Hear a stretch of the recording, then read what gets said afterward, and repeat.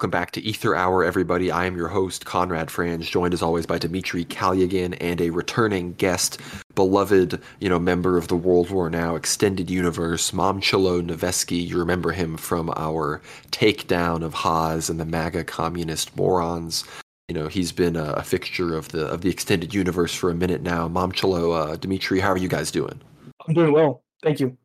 Yeah, doing very well. Excited to hear what Momcilo has to say, and of course, the episode, for better or for worse, is about one of the most based and Orthodox Christian. I guess one of the most significant Orthodox Christians. I could say secular in the way that he wasn't a member of the clergy, a member of the Orthodox laity, Codreanu himself. And so I'll let Momcilo introduce us to this fascinating character of the 20th century and potentially a passion bearer as well, this major figure in not just Romanian history, but I guess general Orthodox history, this wonderful example. Okay, so I know we're about to wade into some kind of controversial stuff because it has to do with like the F word gets thrown around a lot. Not that F word, the fascism F word, not the other long F word. So we can have to be careful with some of our definitions here. I think a lot of the problem stems from, and I've actually studied this topic quite a bit, studying these various fascist movements or fascistic movements of various sorts. And I find that the major problem is that in the West, or at least in America, in sort of the Western Anglophone academic world, outside of those who explicitly study this phenomenon, when people talk about like fascism, they basically take what I call like the sort of the Stalinist Comintern view of fascism with the mixture of the Popular Front view, with the mixture of the Trotskyite view of fascism. And both of which sort of define the fascism and these movements as they sort of just use them to dismiss them as a reactionary middle-class movement that was supported by big capitalists in order to crush minorities, oppress workers, or racial minorities. I think you see this really explicitly with people like Umberto Eco or Jason Stanley. They have these really bad definitions of fascism, and they really just muddies the water. So I think we need to, I'll quickly want to clear up some of the terms and definitions here that I'm going to use based off my studies. I'm really going to be ignoring a lot of what these other academics, even some of the better ones, people like Stanley Payne, for instance. I think he's one of the better ones who studies this phenomenon. But I'm going to say that fascism, or the third position, so I'm going to say the third position as a sort of generic form of fascism, because virtually none of these movements call themselves fascists, with the exception of the British Union of Fascists. And even then, the Buff, they were criticized for taking the term fascism, like using that word explicitly. So what I wanted to define the third position as, it's a romantic modernist movement that seeks to combine socialism of the sort that pre-existed and has nothing to do with Karl Marx, with the myth of the nation and its rejuvenation/rebirth as an alternative form of modernity that rejects the modernity of liberalism and the communistic millennium view of modernity. So what this means is that the third position is not really reactionary or somehow primitivist, like say like a Ted Kaczynski type. Rather, it is in a sense kind of like a lowercase p progressive.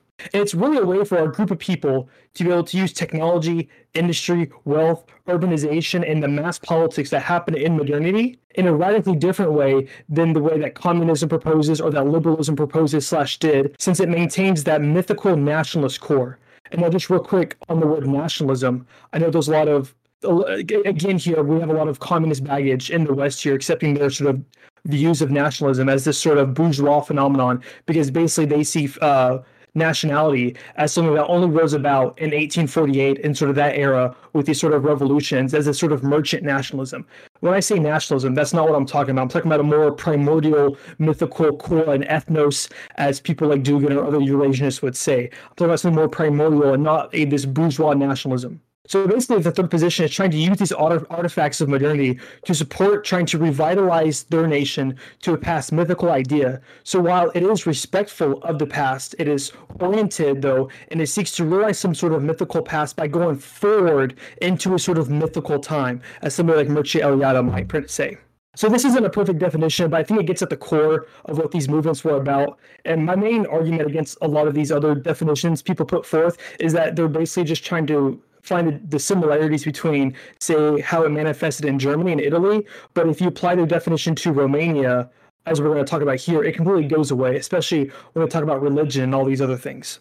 All right, so having done the background on fascism, let's quickly go through some of the background of the Legion of the Archangel Michael, or the Iron Guard, with the sort of background of Romania. So like all of these third positionist movements, they began right after World War I. But their position, Romania's position after World War One, was a lot different than, say, Germany, which suffered massive economic and territorial losses after World War One, and Italy. So even though Italy, like Romania, was on the side of the winners in World War One, they really didn't get much in terms of territory. In fact, they felt very snubbed by their allies out of a lot of meaningful territorial gains. Despite all their losses they took during the war, all the manpower, all the resources they put into the war. Well, it's quite the opposite for Romania. So the actual state of Romania pre-World War One, or at the time of World War One, was rather small, even compared to today. It consisted basically of the parts, like if you look at the Carpathian Mountains, it only consists of the parts of the Carpathian Mountains east and south, making a sort of like banana shape, I guess you could say. It only included parts of Wallachia and parts of the Moldavian region, with Transylvania being under the rule of Austro-Hungary and parts of Moldova being part of the Russian Empire.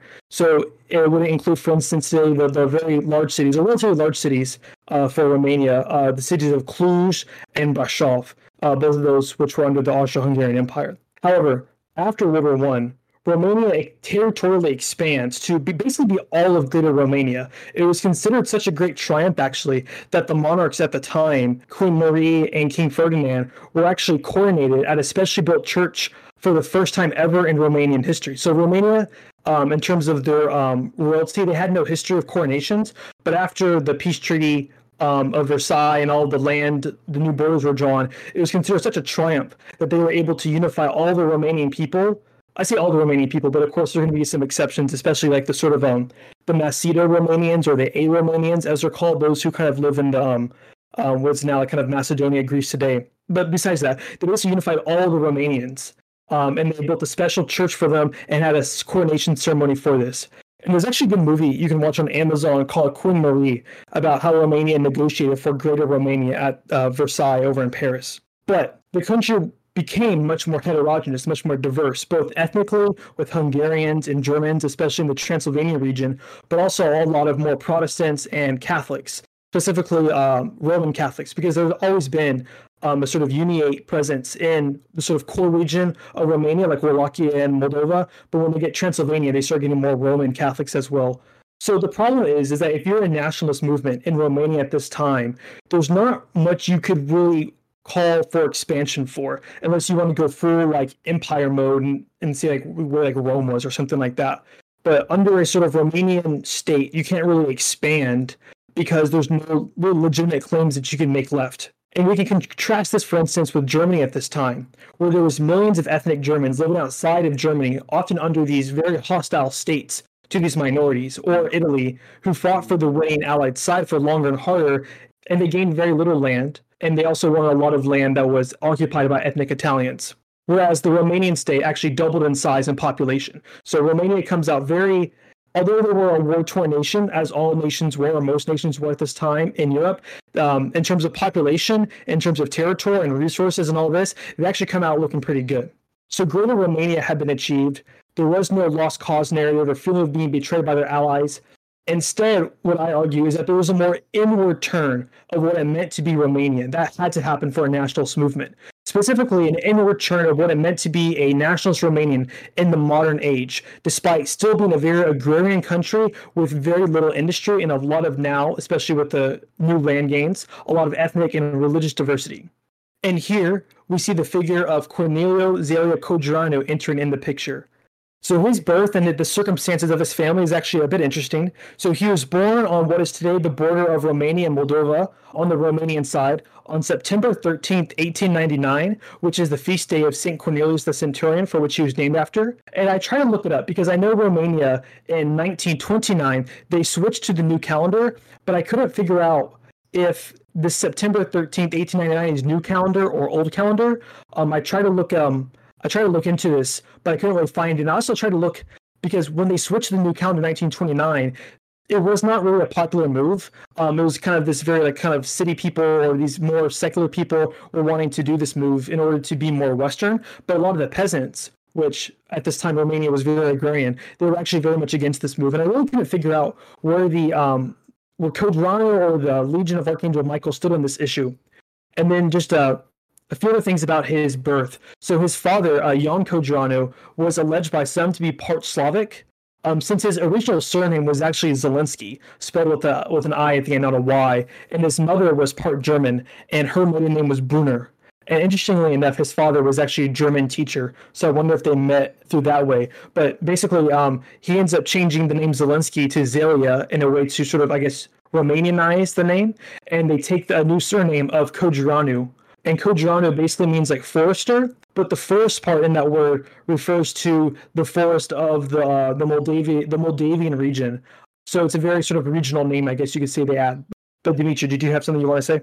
Yeah, I find it very interesting because Codreanu essentially being such a powerful nationalistic figure in Romanian history, and essentially being this right wing potential dictator, if not for his early demise, he never actually comes out against the, as you mentioned, the strengthened Romanian monarchy, which had its first coronation only in the early 20th century. Was essentially the Romanian kingdom as a sort of autocephalous Orthodox entity was first emerging in the early 20th century. And as you mentioned, the Romanian national identity was also like a sort of a new thing now that Romania finally reunited with all of its, tribal satellites around the region after the Austro-Hungarian Empire fell, the Ottoman Empire fell, and even the Russian Empire fell. You had no real opponents in its vicinity in the 20s or 30s.